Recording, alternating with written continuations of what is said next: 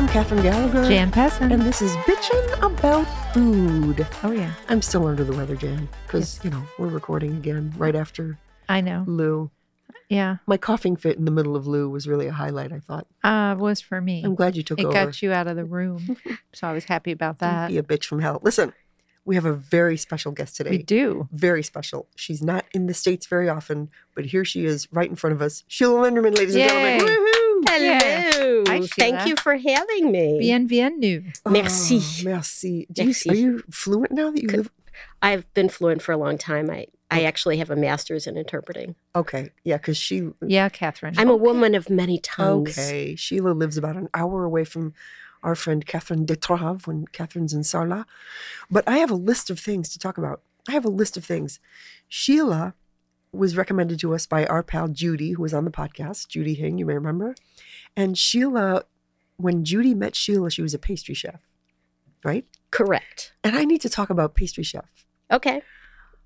Baking in general, being a pastry chef. What is the deal? It's a certain discipline, I would say. Well, yes, but it's a discipline that I don't have. And it's not for everybody. Yeah, but I want to have it. Okay, you can be trained. You can, but there are certain things that are more instinctual. It requires a certain anal retentive quality. Well, she has that. I have that. Okay, spades, yeah. then the anal part. Shut if up, you Jan. okay, and I see how it's going to be. Yeah. All right, we're good. Yeah.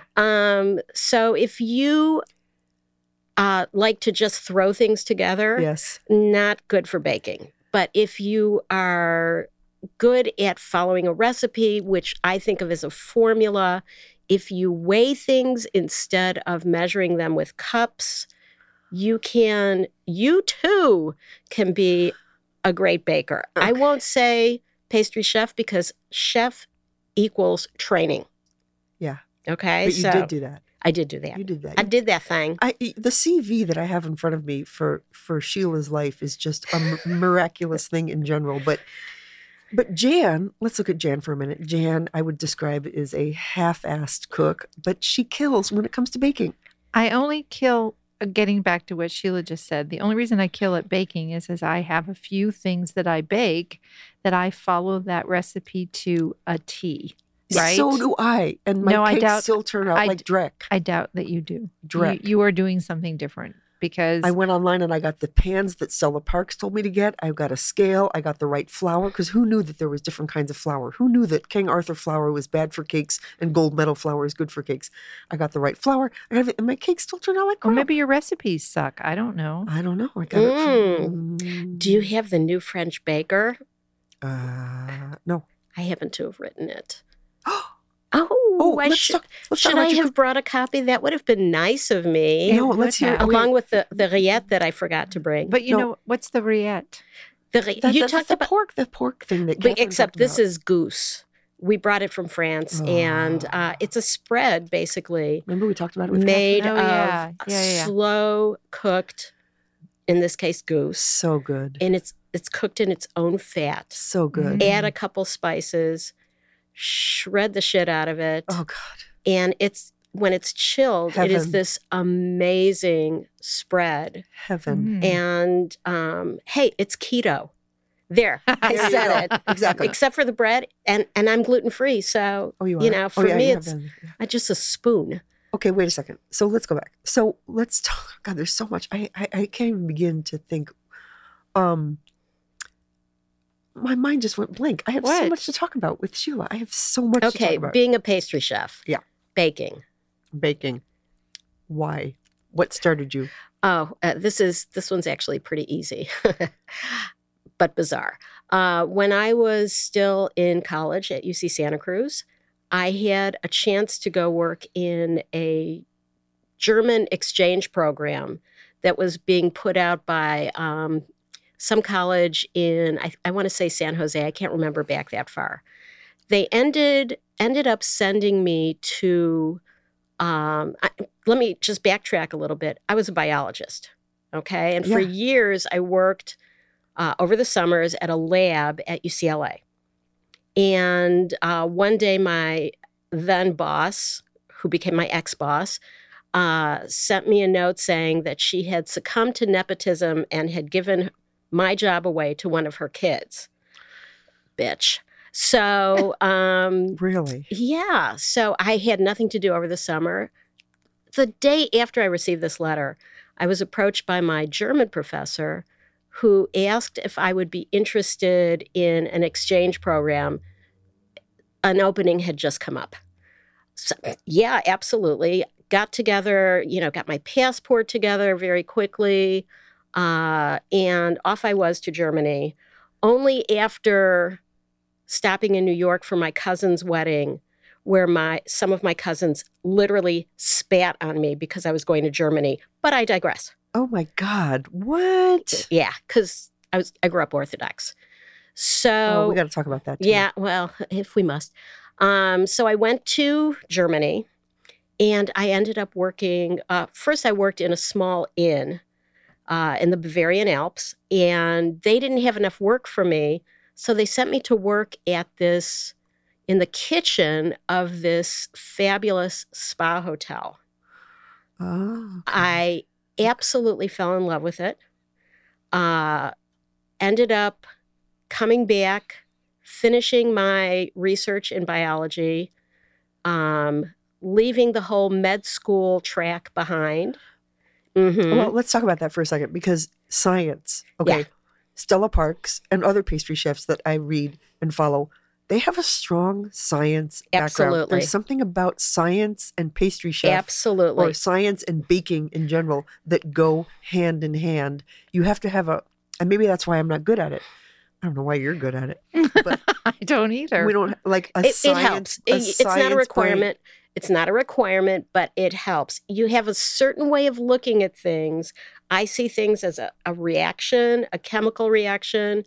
Maybe your cakes come out shitty because My cakes come out shitty because I have a bad attitude. That's what it is. Okay. So you hate them beforehand. They know it, Yeah, and they pay you back. The energy goes into the pan. It's like, no, we're not going to rise. Okay. So they're fuck off. predestined to. Yeah. Okay. Failure. No, I'm not sure that's it. Truly. It's not very scientific. Although now I'm getting better. I mean, I do have some that are okay. But in general, whenever I approach baking, here's another question for you. Why in America are there the same 5 desserts in every restaurant? Creme brulee, assorted sorbet, chocolate molten cake, apple crumble. Is it because they're the easiest ones? They don't want to hire a full-time pastry chef. They don't want to be creative in the kitchen with desserts. Like, what is the deal? Well, I'll tell you that I made all of those 40 years ago when I first came back here. And at the time, they were all the rage. I am telling you that no one, until I started working at Chardonnay, had a cake that was like naked on the sides, a mousse cake, where it was completely visible from the sides and basically put together in a stainless steel ring. That was unheard of. They had not used blowtorches in kitchens here when I first came back. So some people have evolved. You have to go to a really high-end restaurant to get really creative desserts, I think. It's unfortunate, but there are also, the issues with, yes, they don't want to hire a high-end pastry chef. So they just kind of cobble together what they know is going to work. Exactly. Yeah. And people go for it. So why change? So you're in the spa in Germany and you're thinking to yourself, I could do this. I fell in love with it. I absolutely fell in love with it. I was also, at that time, that's when I became anorexic. Do we want to talk about that? Yeah, sure. Maybe not. But I was completely obsessed with food and how not to make it. How not to eat it. But you love making it. I loved making it. And of course, I was enjoying vicariously through watching other people eat. But weren't you at least tasting what you were making? I was tasting things. Absolutely. Okay. I was absolutely tasting things. Okay. But that would then become all I ate for the day. Got it. Well, I want to read what because I sent you all these things I wanted to talk about, and you sent me back all the things that you were going to ask me about, and I want to read. Grew up an Orthodox Jewish kosher home, where food was very important, unhealthily so. What does that mean? Because everything was made with chicken fat and all the guys? No. Psychologically unhealthy. Okay. Oh, you're too fat. Oh, you're too thin. Oh, you look so unhappy. Here, let me make you something to eat. You shouldn't die from hunger. Oh, I like that. Yeah, I mean, it was I'm kidding. pretty imposing, and the constant consciousness of size. Did you have like 2 stoves and 2 fridges and all that full? No, because we had a small house, but my parents had 2 sets of dishes, and my mother would, and I'm using air quotes here because nobody can see me, but she would kosher the sink every time. What does that mean? What does that mean? She would make it fit for, changing dishes from meat to dairy. How do you do that? Just scouring. Ugh. Yeah. Yeah, it was tedious, but it was all I knew, so it was fine. Okay. Then you wrote, I started eating non-kosher food at age 14, fried chicken at the Pickle Barrel in Chicago. Okay. Any recognition of the Pickle Barrel? But you're from either Chicago. of you? I'm from Chicago, So am I. Yeah, so are we. Well, I am more than you.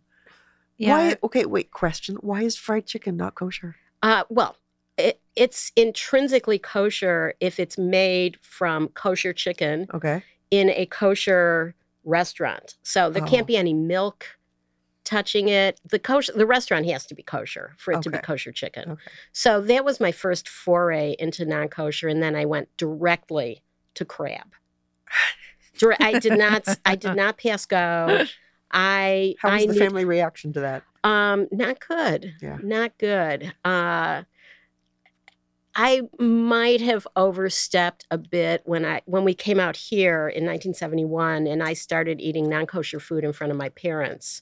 Well, let's talk about that. So you can't eat crab or lobster or any of that stuff because they're ground feeders, right? They're bottom feeders. Well, they're shellfish. In order for fish to be kosher, or anything that comes forth from the sea or water, has to have fins and scales. Why?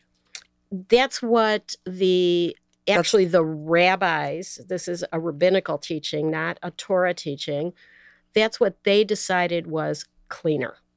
Because they did see that shellfish and others that did not move around very much were bottom feeders, or as my friend Guy in France would say about mussels, a filter for the entire ocean. Yeah, that's health reasons. Yeah. It was all based on that. All based. A lot of the stuff that's in kosher law is actually pretty good for you. Like if you mix meat and dairy, it's not that great for your digestive system. Right. But it tastes great. I know, but it's not that good for you. No, it's not. But I mean, and a lot of it was preserving. They were trying to preserve the food in a way that was, because it wasn't refrigeration and stuff. I mean, also, in no pork. It's because people got sick and died if they from tapeworm. Yeah. Yeah. Do you eat pork? No? Oh, yeah. Okay, good. But I prefer, let me just interject here that when I do eat meat, and I don't eat a lot of it, I prefer that it be organic. Interesting. Because I know what goes into that. Yeah. So, factory farmed pork here in the U.S. is just grotesque. Pork freaks me out anyway, but I eat it, but still. Yeah, but I heard your story about the pork juice. I threw that away. Yeah, you know what? You didn't have to. That was just kind of silly. But okay. But we can talk about that offline. Yeah. I actually made carne arrabbiata last weekend, and it turned out great, so I was very happy with it. Oh, okay. I didn't know. Was it delicious? Yeah, I have a whole bunch in my freezer, Jen. Fine. I don't want any of your pork. You're not getting any. Keep it. At 21, while I was studying biology at UC Santa Cruz, I went to Germany on an exchange program, came back with anorexia. I finished my bio research and degree. So you have a bio degree. Oh, yeah.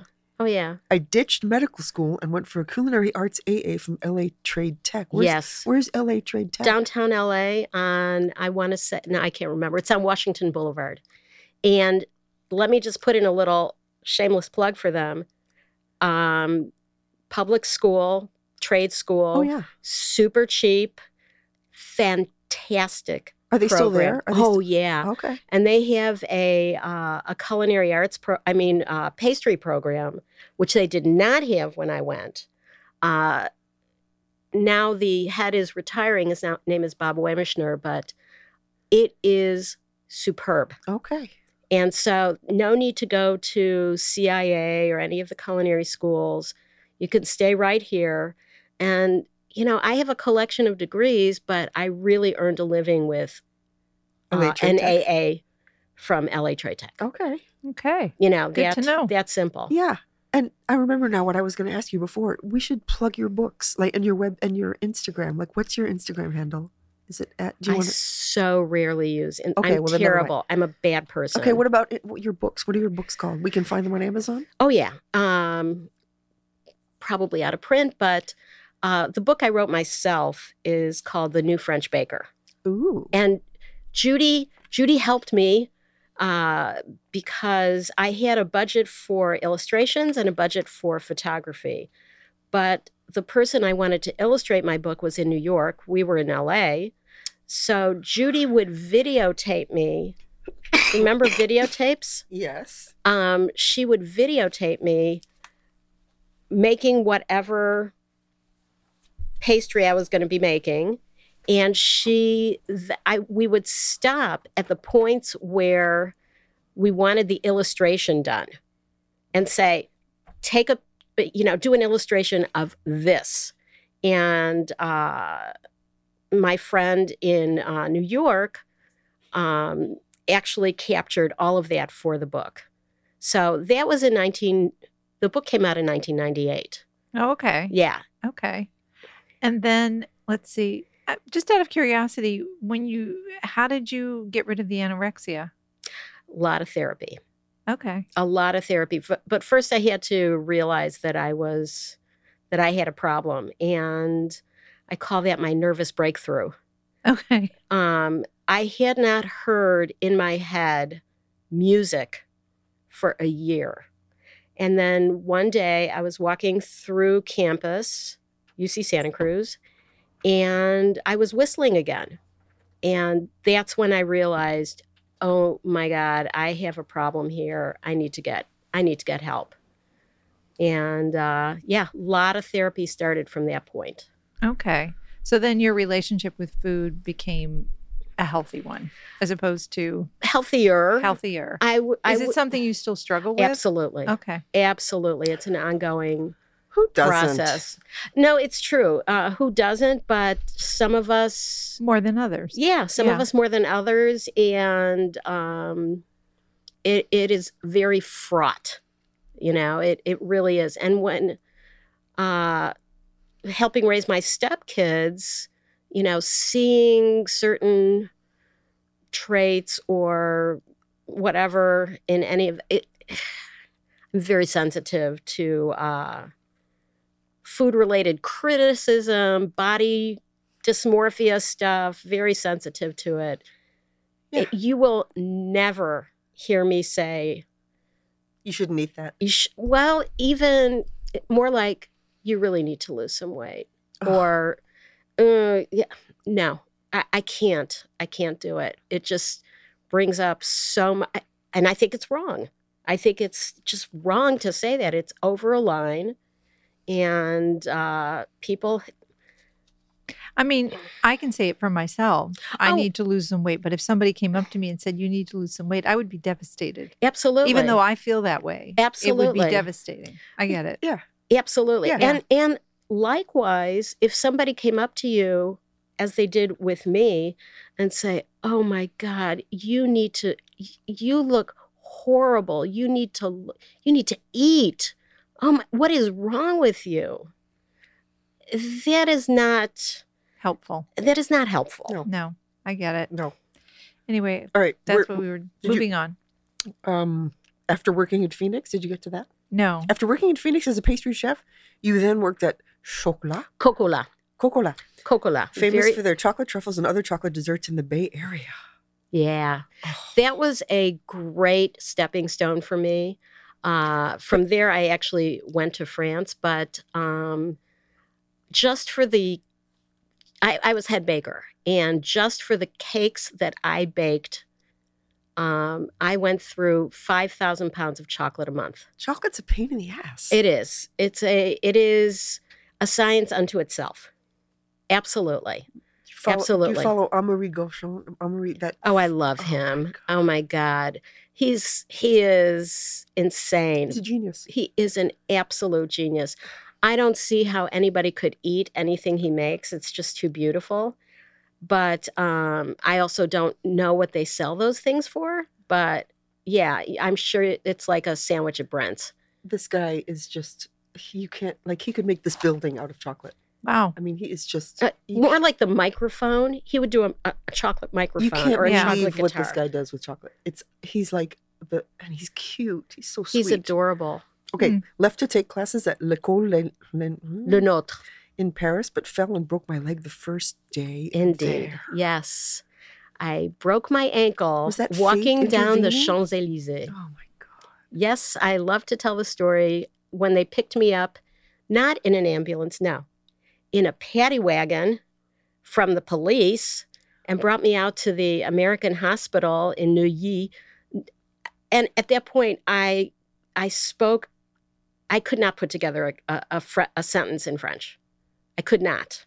It was really in the hospital where I was for 3 weeks that I learned French. Yeah. Ended up coming back for 3 months, then moved to Paris and lived with my roommate from the hospital for 3 years. Yep.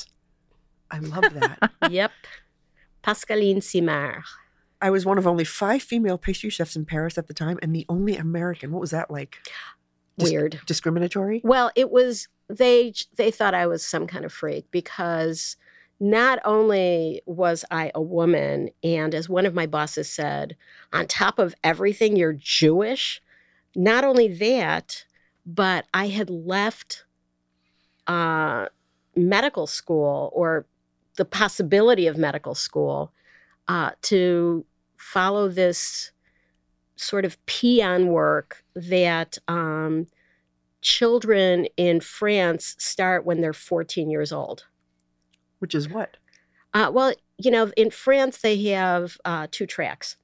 In junior high school, you either go to the academic track, which takes you to lycée and the baccalaureate, et cetera, or you go to an apprenticeship of some sort, or a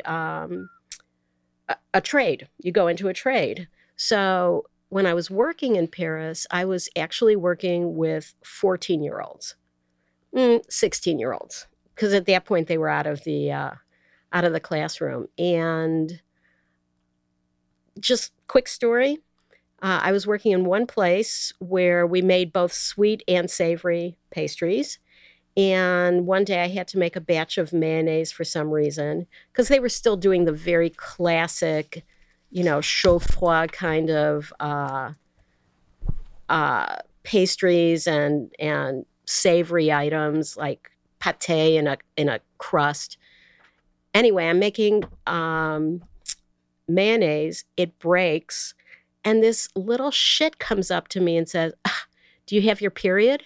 Oh my God. It's like, what? First of all, that Bubba Meinsa, that old wives' tale that a woman on her period cannot make, that it'll break if she makes mayonnaise.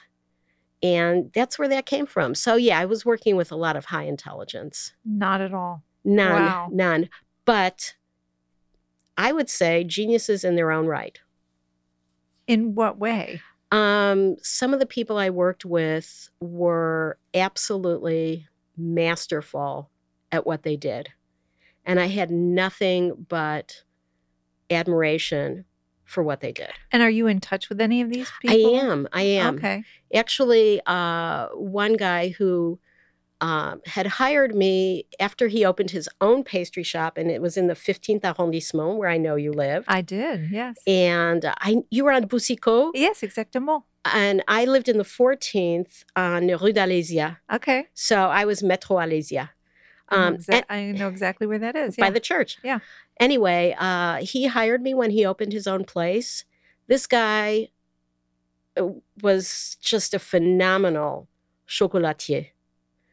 I also did a stage at La Maison de Chocolat when I was there. So it was working with them was absolutely formative. However, learning my techniques for organization in Germany was really the crowning touch. So organization, German, recipes, French, bingo. Great combination. Got it. So I was, we were just talking about how these young people that she worked with were actually quite genius. Why am I repeating it? I don't have to repeat this for you. No. Okay. And then after that, you came back to the States and you started working at Le Chardonnay. Correct. That's where you met Judy. That's where I met Judy. And you were the head pastry chef. I was the only pastry chef. You were the only I was the pastry chef in the restaurant. This was back in the heyday of French restaurants in LA. Right. There were some really amazing ones. And they had true kitchen brigades where they would have the garde-manger, the salads and cold, pastry, sauce, sous chef. And it really was organized like a true French kitchen. Mm. And there were a lot of people who said that Claude Arrivy, who was the chef at Chardonnay, was running a culinary school for Hispanics, because anybody who came out of his kitchen could get a job at any restaurant afterwards. Not that they left. I was going to say. They stayed for the abuse. Oh, and was he a real? I loved him. Yeah. I absolutely loved him, but he could be verbally and even physically abusive, stuff that would not fly now. There was one guy. He's like the chef in like the mystery shows that ends up getting killed, and it's like, who did him? Yeah, who did it? Yeah, there's so many choices, right? Right. Yeah, could be anyone. Could be anyone. Was it the pâtissier? Yeah. But he used to pick on this guy Clark, who was the sort of the front man. Clark used to run the grill from the front of the house where people could see him, and Claude would reach for him through the pass and like draw him to the kitchen and start swearing. He would throw pots at him, not out into the dining room, and Clark would just smile and laugh. He was interesting, but Claude was just the best. Then you worked in other restaurants. In the interim, got an MA in foreign language and translating, moved to Italy, worked as a translator, moved back to LA, went into business with a partner who later sued you, importing vanilla from Madagascar. Right. And not going to name any names, not necessary, but that's where I learned my passion for organics. And this was even before the National Organic Program. This was in 1994, and we were the first ones to bring in organic vanilla from Madagascar. And I was very involved in that project. Went to Madagascar, was there for the inspections of the vanilla plantations. What was that like? Oh, it's amazing. It's amazing. You mean Madagascar, yeah, right? I don't even know where it is. It's magical. It's the fourth largest island in the world, and it's off the southeast coast of Africa. Okay. So the closest place to fly into is Cape Town. Then you went to your high school reunion, met your husband.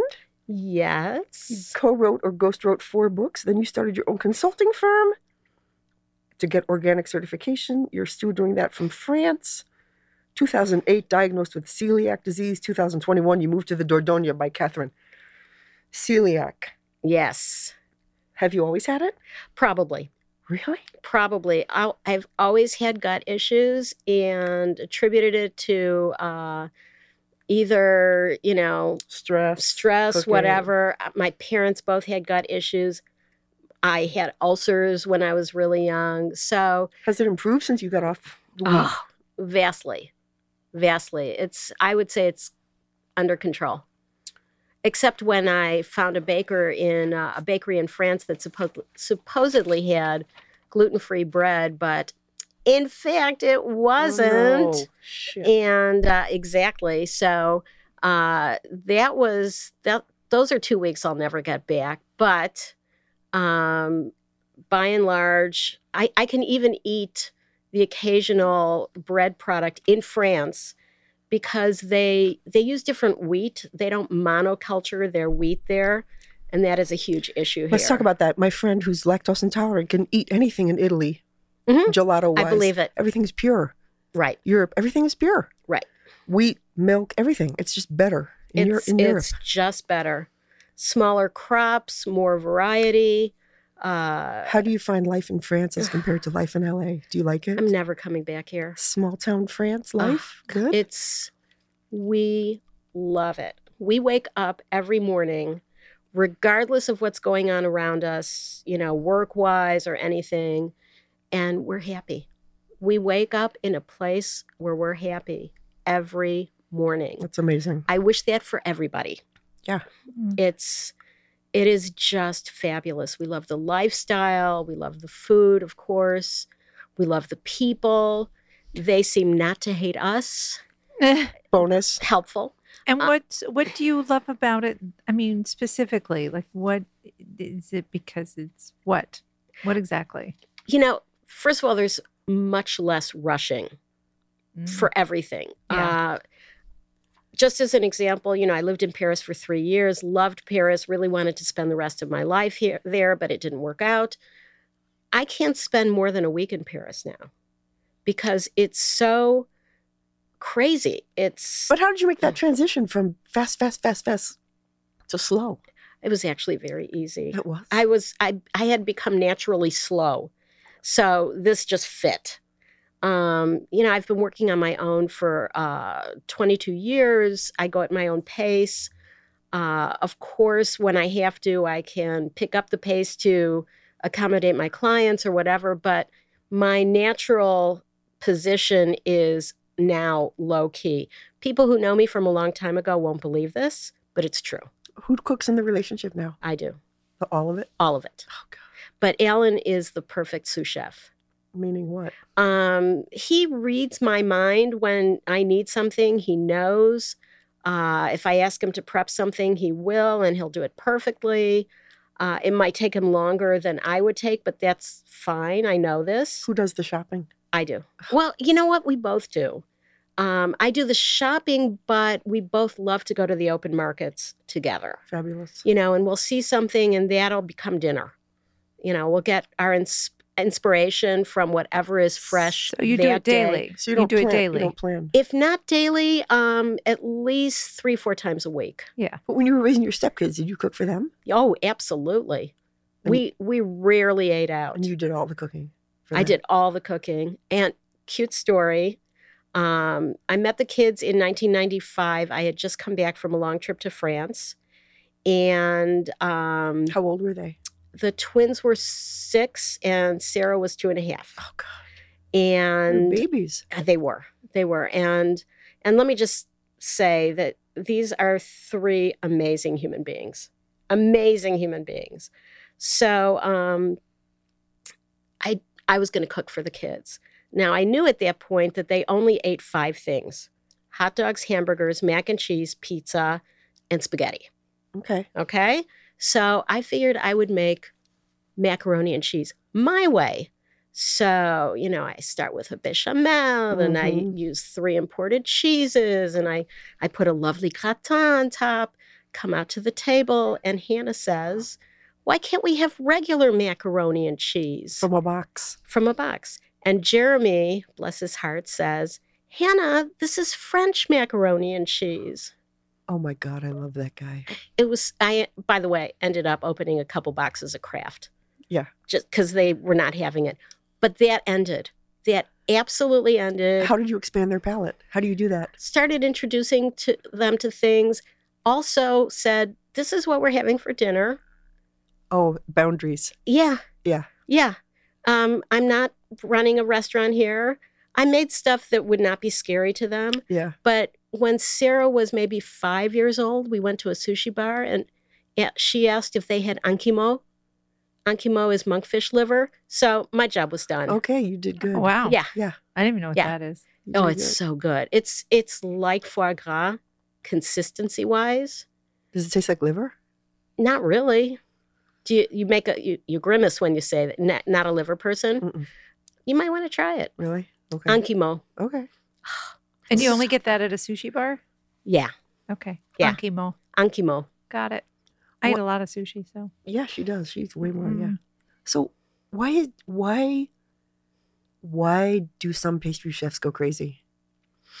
What is it about the pastry chef part that or there's so many reasons to go crazy as a pastry chef. Can't you prepare a lot of stuff in advance? Well, you have to. You can't be baking cakes on the fly. No, you can't. In fact, I was once asked to, and I basically said, what do you think I do? Eat flour and shit a cake? No, exactly. You can't do that. It's all about preparation and what we call mise en place. But I don't know that. Well, first of all, I don't know that I'm the person to ask why so many pastry chefs go crazy because, I'm kind of crazy. But perhaps the exacting nature of it, perhaps the hours, which are horrifying. Yeah, you have to be there early. Really early, especially if you're doing bread. I still have constant dreams, borderline nightmares about, bread rising out of the bowls and devouring, the whole Lucy and Ethel thing with the bread. It's... What happens if you're in a restaurant and you run out of dessert? Like you run out of the dessert that you just... It means it was good. Yeah. I mean, ideally you want to sell your last dessert in each category, at the last order. Sheila, I feel like the paper, I felt like I was at a matinee in some shtetl. No, you with the Jewish old with my ladies. mother. Yeah. Oh my God, how did you know? Shut up. It wasn't that loud. It was loud. Funerals too, by the way. Right. Shut up. For Listen. sure. Anyway. Okay, what's your favorite thing to make, dessert-wise? What's your go-to now? Now that you're slowing down in France with fabulous ingredients at your fingertips, what's your favorite thing to make? This might sound ridiculous. No. First of all, I'll cook any fresh fruit that's in season, or I'll just put it out on the table. Because, for instance, the strawberries right now, they're the gariguette. They're long, narrow, super juicy, very fragile, no air inside. They're a dessert by themselves. But I like rice pudding. What? Uh-huh. Wow. And you know what? When I make it, people love it. Well, Sheila, let us be the judge. Well, this can be arranged. I'll be back. Okay, good. I'll be back. That's excellent. I mean, I love pudding. But I don't like rice pudding. I don't either. Really? Well, Sheila, there you go. Okay, I feel challenged. And I love pudding. Throwing down the gauntlet here. I love pudding too. I love any custard. I love any custard. And ice cream. I love ice cream. I can't make it now because I don't have a mixer with a turbine, but I used to make all the ice cream and sorbet at Chardonnay. I loved it. Did you create your own flavors? Yeah. Yeah, but I also did the classics. I didn't go too far out there, but the coffee was made with coffee. Yeah. And it's my favorite. Oh, I love coffee ice cream. Oh, my goodness. Trader Joe's is good. The coffee bean blast is good. That's not a bad... It actually is. It's really good. I have a friend who can't eat it because it actually has cocoa in it. Yeah. Dean is up all night when he eats coffee ice cream from Trader Joe's because it's super caffeine-y. It's really good. That's probably why I don't eat that. Coffee bean blast. It doesn't agree with me. Question, and then I'll let you ask your question too, Catherine. But when you come back to the state, and then curiously, you were talking about what you love about living outside of Paris, et cetera. What is the biggest difference, though, between living in France outside of Paris and living in a small town like in the United States? Because that's more laid back too. True, but and I've honestly never lived in a small town in the United States, other than Santa Cruz, which was pretty cosmopolitan for what it was, right, and still is. But there's a je ne sais quoi. There's a certain je ne sais quoi. Yeah. But in fact, I would have to say that the determining factor for me is the food. Okay. It really is. I mean, the cheeses. The cheese. Oh my God. And It's worth giving up your citizenship for. It and really the way is. they revere food and cherish it and respect it and would rather cut off their, arms than make a fried Snickers bar or whatever. Yeah. Got it. I mean, Okay. it really is that. It's not just the lifestyle. I love the lifestyle. I know people who live in Michigan, they love their lifestyle. They have wonderful things. In the summer, yeah. Yeah. That's about it. And we don't have a lot of winter. We have, where we live, we do have a winter. It gets cold, but that also means we can have lilacs and fragrant roses and forsythia in the spring and tulips and Yeah, but it's coming. So you're back in America now for a little bit. So what's the biggest challenge? Finding a good place to eat? Finding food that you like? no, not really. Do you have your old favorites? For me here, the biggest challenge is the traffic. And in fact, when people say, why did you move to France? Or why did you leave LA, more specifically? Yeah. We always say the cars and the people who drive them. Yeah. It's just unbearable for us. The traffic is unbearable. So when you're back here, where do you go to Yeah. eat? What do you do for food when you're Have back here? Do you cook? We do not starve. Yeah. I mean, come on. But we have a couple of favorites. We have a couple of ethnic favorites that we don't get in the Dordogne. For example, we don't get Vietnamese food. And we don't get, or not much of it, we don't get Persian food, which we love. And, We're waiting for names, Sheila. oh, you want names? Yeah. Carnival in Sherman Oaks. Oh, yeah. What kind of food? It's Lebanese. The best chicken shawarma on the planet, That's as far as I know. one of Dean's favorite foods. And the best fries. Really? They're twice cooked. Carnival? They're Carnival. Carnival, okay. They're hand cut. They are superb. Okay. And Okay. they have an eggplant salad that is to Sounds die delicious. for. It is Yeah. absolutely fabulous. Oh, God. What about Persian? Persian, we have a couple of favorites. Although we just found one the other night that was really amazing. It's in LA here because we're staying in the Valley. So that's my reference. Oh, gotcha. Okay. And damn it if I can't. It's called. Is it in Westwood?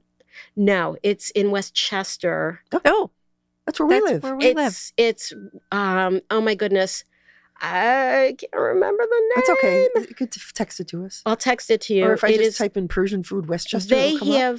have lamb kubide. Let me look. Yeah, look it up and I'll tell. It's two names. I'm Googling it right now. Please on the do air. because I would love to be able to recommend it.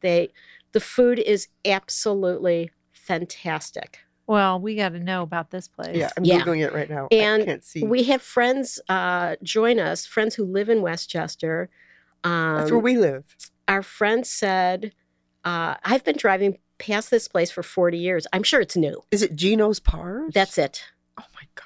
Gino's Pars. It's in a little strip mall, as are so many wonderful places. It's on Manchester. Yeah. Oh my God. Yeah. What the Get out. shit? You can barely see it from the street because it has, an outdoor patio with vines and all kinds of stuff.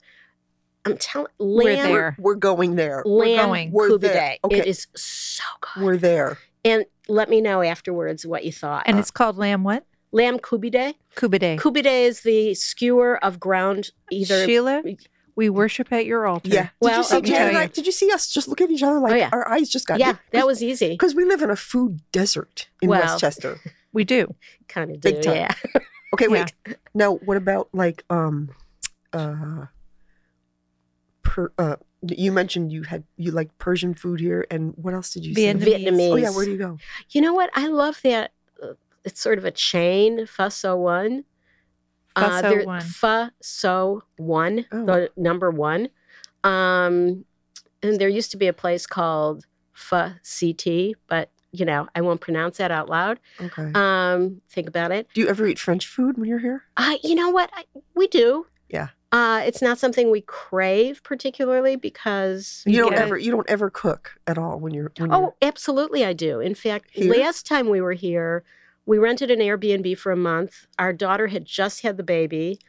My in-laws are elderly and still living at home. So I was cooking for our daughter and my in-laws, and it was great. Okay. I made a lot of soups, things they could put in the freezer, a lot of mac and cheese. What can I say? Yeah, no. I mean, still works. yeah. Yeah. The bechamel. Yeah. I know. I make it without bechamel now, though, because, I can't. It's hard. Okay. But what else did I have to ask you? What about desserts? Do you like the desserts here? Do you ever go out? Do you ever go to Artelis or any of those places? No. Because I'm gluten-free, it's pretty limited. There's a gluten-free restaurant near Judy on Lincoln near Washington. It's called 401k. I've seen that place. It's fantastic. Are you writing these down, For Catherine? me, We're going to listen to the podcast. Oh, okay. For me to go to a place It's where on the air. I can eat anything off the menu is heaven. Well, let's talk about that. Gluten-free desserts. Man, they are bad. Well, there's always creme brulee, flan, Yeah, but like any pastry? Bad. I make a lot of gluten-free desserts. Really? Yeah. With pastry? Like cookies and cakes and stuff? Yeah. Really? Oh, yeah. In fact, in Paris now in the 11th, there is a pastry shop and bread bakery called Chambellan. Did I mention that it's in the 11th? Yeah. It's in the 11th.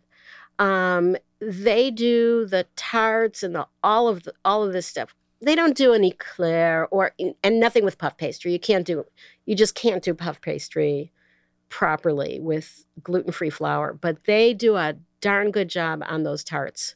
Really? Yeah. Because it's almond. Can they do almond? You can do almond, but there's also really good gluten-free flour, mostly based on rice and a little bit of corn. Of course, it has to be non-GMO. That's for me. But GMOs are basically illegal in Europe anyway. So, it's so interesting. The food thing is Europe and their food.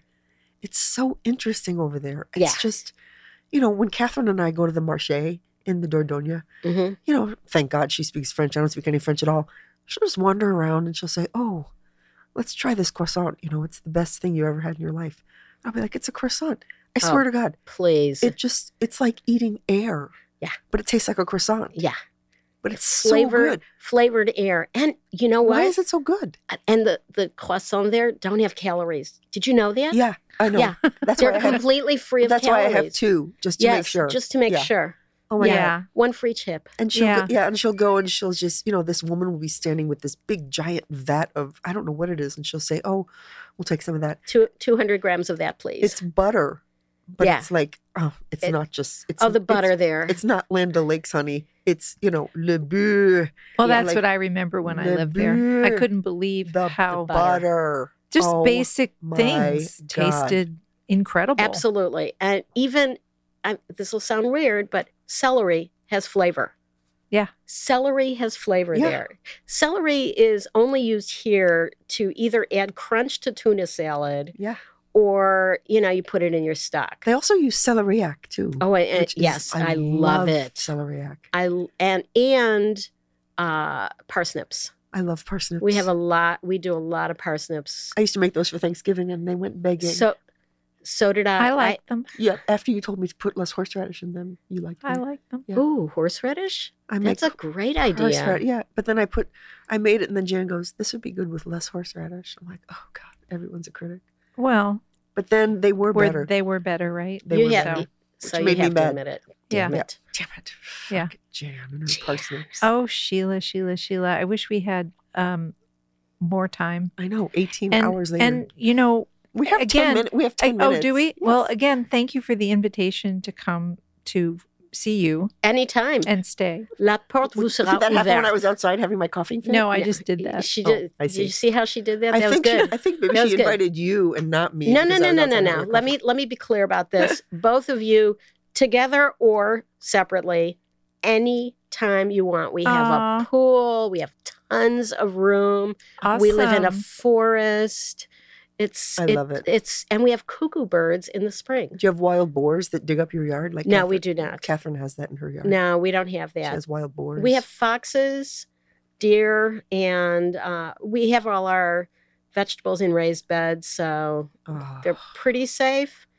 But we're now growing chili peppers. Oh, So yum. yeah. we'll be the only ones, I think. Yeah, because I love stuff like that in chocolate. Hot, like I love that. chili chocolate. Yeah. Yeah, I love that. Yeah, just a hint. Yeah. Just a hint. Can't be overpowering. Yeah, it's hard. Can we get in a plug for organic agriculture? Yeah. Just for a second? Yeah. Because that's what I've been doing for the last 22 years. Yeah, so So whatever. I help companies get organic certification. I am not myself a certifier. I'm the interface between either the farmer and the certifier or the food manufacturer and the certifier, whatever. And I just have to say that there is, first of all, no reason not to buy organic products anymore. They're not much more expensive than conventional.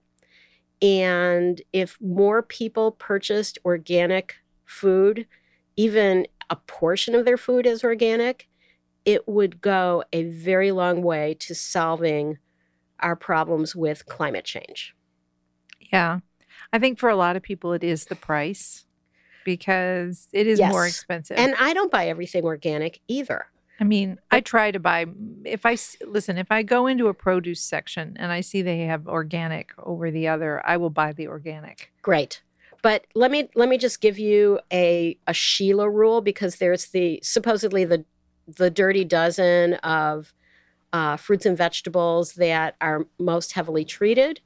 But for me, it's all about how close something grows to the soil.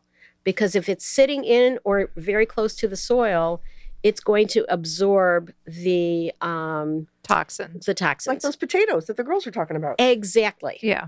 So, and they're doing the regenerative, right? Correct. Which is hugely important. But start with organic. And I call this my ground up rule. Anything that's a root or tuber has to be organic. Then I go to onions, lettuce, celery, things like that, spinach, the leafy greens, all have to be organic. And if you just do that, plus organic coffee, coffee is the most heavily treated food crop in the world. Really? And yes, and you might not think you're getting any toxins, but think about the growers who are exposed to that stuff. Don't you talk to me about buying a conventional strawberry, because, I have to smack you. Oh my God, there's no taste. There's no taste. And I have seen in Oxnard, I've seen them spraying while people were in the fields, picking them. Oh my God. Stop that. Stop it. But these things are picked to be able to ship. So they pick them while they're still a little green, very firm, loaded with water. And, they basically don't give a shit about the people working in the fields. And this is completely unacceptable. Yeah, no. So, I heard blueberries too. I'm okay with non-organic blueberries, but I don't ever buy them. I always buy organic. Yeah. Blueberries are pretty heavily treated. Yeah. Raspberries, less so. Yeah. Raspberries less so. Right. I never understood why, but that's what I was always... because blueberries have that tough outer skin. Raspberries are very fragile. Got it. So they'll go to rot before they even get into the little container. I stupidly bought blueberries at Ralph's and they're totally flavorless. Why did I do that? But Judy bought some the other day because we were staying with her. Oh. Yeah. Did you know Judy and I lived together for 4.5 years? What? Gotta go. Look at the time. Oh, yeah. Yeah. We were roommates for 4.5 years. Oh, my God. That must have been some good cooking. You know what? I wasn't cooking that much then. And she was working nights in restaurants as a either waitress or a manager. Did I just say waitress? I meant wait person. We had opposite schedules. So it was actually pretty rare that we ate together. Unbelievable. But there were some other stories, non-food related. That's, for another time. Podcast, Yeah, exactly. another episode. Exactly. Well, listen, this has been unbelievably great. And I mean, the Gino, what is it? Paz? Geno's and Pars. Geno's yeah, and Pars. I mean, seriously. Maybe I might be there tonight. Yeah. Seriously. It's so good. We owe you big time for It's that. so Seriously. good. And for letting me retire with you guys in France. Yep. We got the room. Yeah. It's best. Just know that until you get your visa, Yeah. you have to leave the Schengen area every 90 days for 90 days. God, just saying. It's really, really strict. It's horrifying. It's stupid. Yeah. We're going to Scotland and England after this, after LA. But you're going to Hawaii next, right? We're going to Hawaii for a week. We'll come back for a few days. We'll go back home, pick up our car, repack, and drive to Scotland. Oh, that's going to be great. It's pretty fun. It's going to be great. Yeah, except for the driving in Scotland part. And the haggis. I love haggis. Don't eat it. Oh, it's so good. Black pudding, yes. Haggis, no. Okay, that's incongruous. I'm sorry. That makes no sense. How about neither for me? I'll just take Haggis for anyone who cares, haggis tastes like kishka. Ugh. Do you think? Oh, yeah. Kishka's Really? bad. Kishka's bad. Oh, I love kishka. I always liked kishka, but I love haggis kishka. sounds I like disgusting. kanish. Unrelated. I know. Yeah. They but both start with K. K-N. Sheila, thank you so much. Thank you. Merci beaucoup. Merci De beaucoup. rien, c'était mon And plaisir. C'était safe, mon plaisir. Grand plaisir. safe travels wherever you go. Thank It's been you. an honor Yes. and a pleasure. Thank you Thank so you much. so much. Okay, well, bye. Bye.